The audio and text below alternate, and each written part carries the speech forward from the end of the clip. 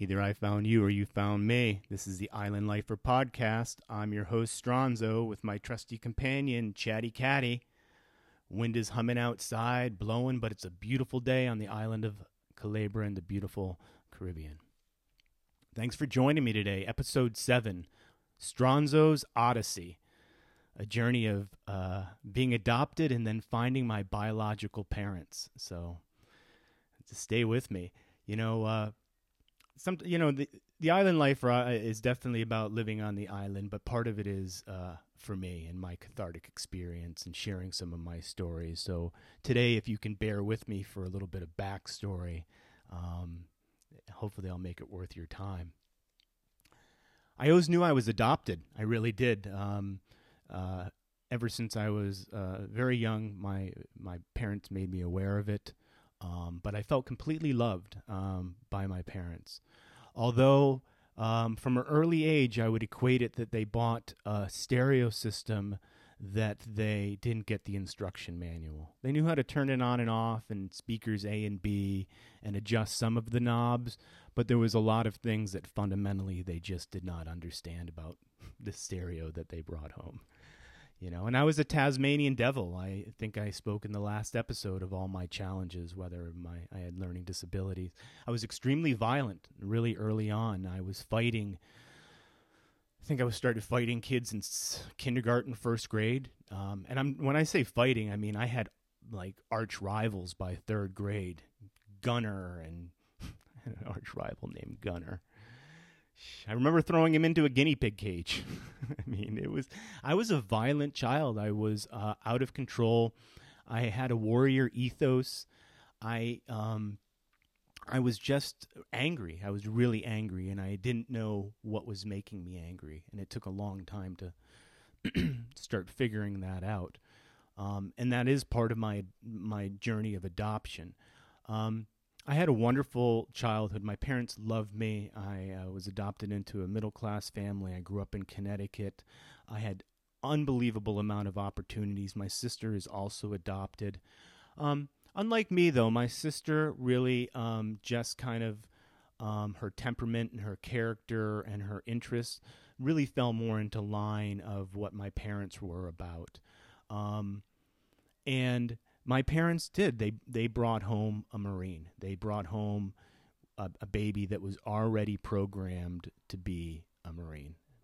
And I'll talk about that because it's one of the most interesting parts of the story, I think, in a lot of ways. So, I had a lot of challenges, like I said, growing up, but I had a ton of opportunities. I went to a wonderful private school. But during my high school years, this issue of becoming adopted really turned into an outlet for all of my teenage angst, which was, well, if I had other parents or if I had another family or I needed to find my biological mother, I had this desire to have this connection. And the most interesting thing is where I went to school was about 35 minutes from where I lived in Connecticut, and we'd commute out there every day back and forth. It wasn't a boarding school. And a few doors down from where I went to school was a place that was a family services and adoption center. And oddly enough, that was where I stayed, and then I was placed out of that facility. So here I am having all these issues, and I'm only just, 500 yards down from where I began my journey. So as soon as I could, in the state of Connecticut back then, they didn't have a lot of open laws to find your parents, but I was able to register. They did a bit of a psychological check to make sure this is once I turned 16. And I was able to get non-identifying characteristics. And there was a ton of information about my mom, but my father's page literally had no information on it at all. Nothing. The connection that I had to my biological mother that just made sense out of all that information was we were both allergic to wool. And that somehow made me feel connected to her. So, I'm in high school. I'm thinking that my mother is some type of Raquel Welch or some kind of glamorous superstar and that, whatever it might be. And I create this fantasy about who she is in my head. Not so much my father as much at that time. But then as the years progressed and I got older, I took on this whole, like I said, this Marine persona. I started wearing like Vietnam. I swear to God, if I was in high school again, I would, I don't think they'd let me walk on campus. I was in military garb. We had a dress code for years, but I was able to kind of work through that and wear a tie with things and whatever. I figured it out. But I had a very kind of paramilitary thing about me already. And having tons of issues in school. My father was on the board of trustees one year. I swear to God, he was the only reason why I was even kept in that school for a little while. It was awful. But so I made the decision, here I am in school, that I was going to join the Marine Corps. And I started and that was probably during my sophomore year. And, did great at sports. I played ice hockey goalie. I was a varsity goalie. I played soccer. I played lacrosse. Academically, I was a catastrophe. I think we only had 42 kids in my graduating senior class, and I was, number 42. I was a mess. So I made the decision that I was going to join the Marine Corps, and my parents were horrified. I think my mom knew it was coming, but the day that I told her that I signed up, she looked at me like I had just shot John Lennon in the back outside the Dakota. She was just horrified. My parents are, absolute peace-loving people. I've never seen them I've never heard them raise their voices to each other. I've never heard them in a fight. They just love each other. I'm not saying they haven't had fights in the past. I'm sure they have, but the way that they chose to conduct themselves in their relationships was, I don't think it happens with most people. And I think that was tough too, kind of being in an environment where that I was with two people that were so perfectly matched that all of the rest of my relationships seemed like failures because I wasn't able to, in my mind, have the type of relationship that my parents had. And what I realized later on is theirs is an extraordinary love and a wonderful partnership. And people yell at each other, people get angry. We're all human, but that was tough for me. And so I never really felt the way that my behaviors worked inside that family. I always felt like the black sheep. Early on, I was labeled, I think I mentioned last episode, I went to see a child psychologist, and I was labeled really early on as a chronic underachiever. And that was tough. I mean, what I didn't realize was they were also saying that I was super intelligent and I was a smart guy, but I wasn't achieving my potential. But I think I found those test results in my mom's desk drawer, and it was just, look, I'm talking about it now, right? So I made this decision to join the Marine Corps, and I started telling this lie to everyone that my biological father was a Marine veteran, that he did 2 tours in Vietnam. My parents were so horrified when I'm talking, I was in therapy, that I'd be talking to my therapist, and my therapist is like, this lie is unhealthy. And I'm like, well, it doesn't matter, my father was in Vietnam, and he was a war hero. That's what I would tell everyone, with absolutely nothing to base that on whatsoever. So I ended up joining the Marine Corps, and I did 5.5 years in the Marine Corps, had a wonderful Marine Corps career, loved the Corps. I'm not one of those guys that's, wearing a hat and a T-shirt that says U.S. Marines on it, and it's cool. Those guys are fine. And, I have a sticker on my truck that says USMC. I actually have a full sleeve of tattoo, and that I got when I was in Thailand, and I'd always wanted a sleeve of tattoo. I'd worked in a lot of different industries. It just was not possible, to have those types of tattoos. I actually at one point had to have my USMC tattoo, covered over, and it was a big deal to cover up my badge. I love the Corps, and I love what the Marines did. They paid for my university degree. They took really good care of me, and I still speak. One of my brothers, Brian Bartley, my Marine brother, died yesterday of cancer. God rest his soul. Wonderful man, lots of kids, young guy, but we were all talking about that. I love that brotherhood. So I fit in the Marine Corps. I got it. I really loved it. But, as the years passed and I got out of the Marine Corps and I was working on other industries, I kind of let this other part of pursuing trying to find my biological parents go on the side, because I had written letters to the Social Security Department, and they had apparently tried to forward them on to my biological mother, and I had no results. And then years passed, and I was residing up in Canada, up in Toronto, And I get this out of the blue from Louise Leavenworth, who, by the way, was my caseworker like throughout high school and all these years when I was trying to find my biological mother. And she was actually the same woman that had placed me with my parents all those years before. I mean, it was unbelievable. So she was still around, and she remembered me when I was a baby. It was, and when I went to go fill out paperwork, I'm back over in Child and Family Services. It was amazing. So I had a great career in the Marine Corps, and I'm living up in Canada, and I'm starting to have health issues, and I really started. I wanted to find out whether there was anything I could be doing, and I also still had this, kind of this open thing that had never finished in my life, and I wanted to come full circle. So I ended up getting a letter from Louise, and my biological mother had reached out, and oddly enough, she was living in Connecticut, and she was living in a part of Connecticut that I ended up finding out later that I had been driving by her home all those years when she lived out in Kent, Connecticut, and so my prep school played this. Kent is a prep school out in Kent, Connecticut. So we'd play against Kent, and her home was right outside of where the entrance to that private school was, and I used to drive by her home all the time on the way to these games. I mean, it was a mind blower. So a few years passed, we sent some letters back and forth, and I went out. I was living in New York City in Manhattan at the time, and I went up with my girlfriend at the time to meet her.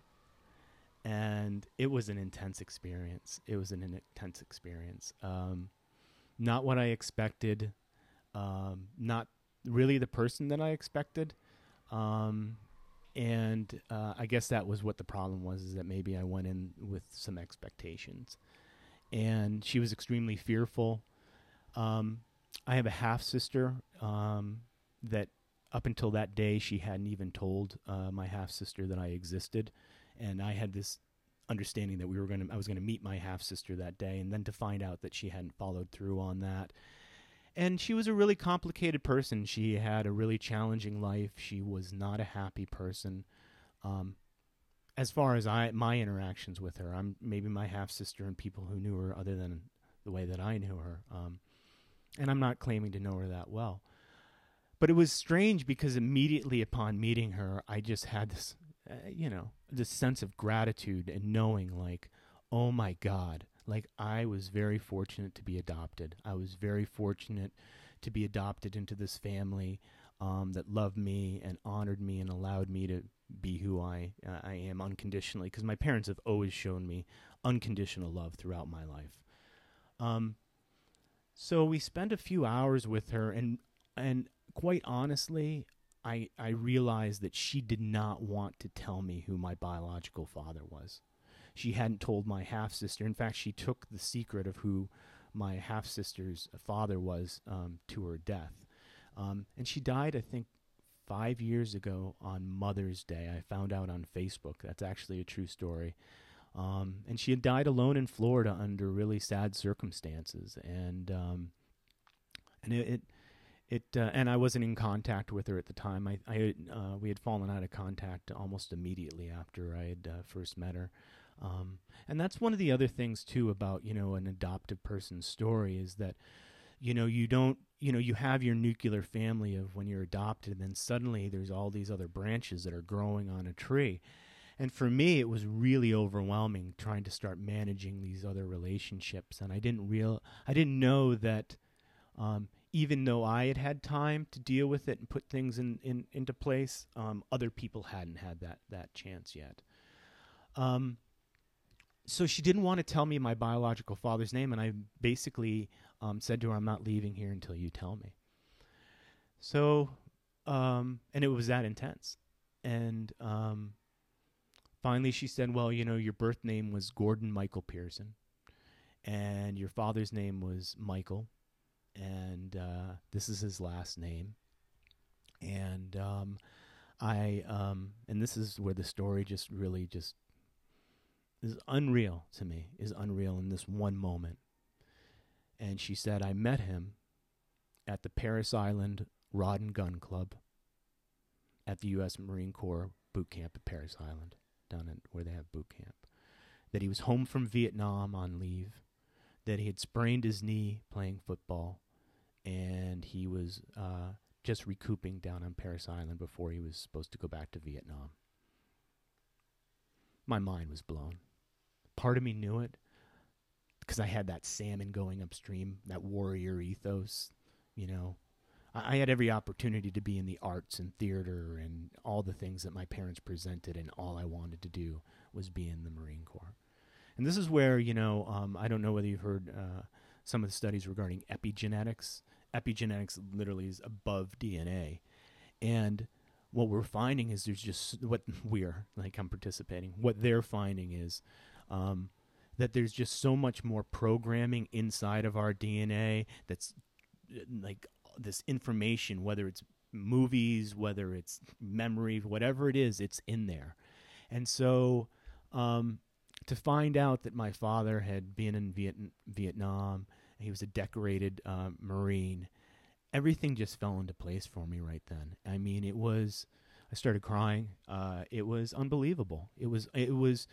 It made me feel so validated in everything else that I've been told in the rest of my life, and in this kind of pursuit that I didn't understand. You know, last episode I talked about the pursuit of passions, that I didn't get it, and I didn't understand what was happening, why I had to be a Marine, and why it was that, and why I had this warrior ethos. And it all just made sense right then. And then, you know, we said our goodbyes, and years passed, and I'd moved up to Toronto, and I'm living in Toronto, and I ended up saying I was able to find, I forgot how I found some information. I was working in, I asked some friends to go dig around, and they dug around, and they came back and they said, okay, we think he's in this area. This is where he might be, in North Carolina. And so in that area, I had these advertisements made, and I put them in the American Legion halls and the Veterans of Foreign War place and the VFW halls. And it just said, looking for Michael, was in Vietnam, was in this unit on these dates. And that was it. And about, I don't know, a week later, I'm cooking dinner and my phone rings. And I answer it. And it's this man with a deep southern drawl, like a deep southern drawl. Like, I thought I was talking to Charlie Daniels. And he said, no, my name's Michael. Here's someone looking for me. And I know that's bad. People down, anyone in North Carolina listens to that, they're going to be like, that's not how Michael spoke. But I could barely understand what he was saying. And then I realized, I was like, oh, this is somebody, you know, calling about the poster down in North Carolina. I said, yeah. I said, my name's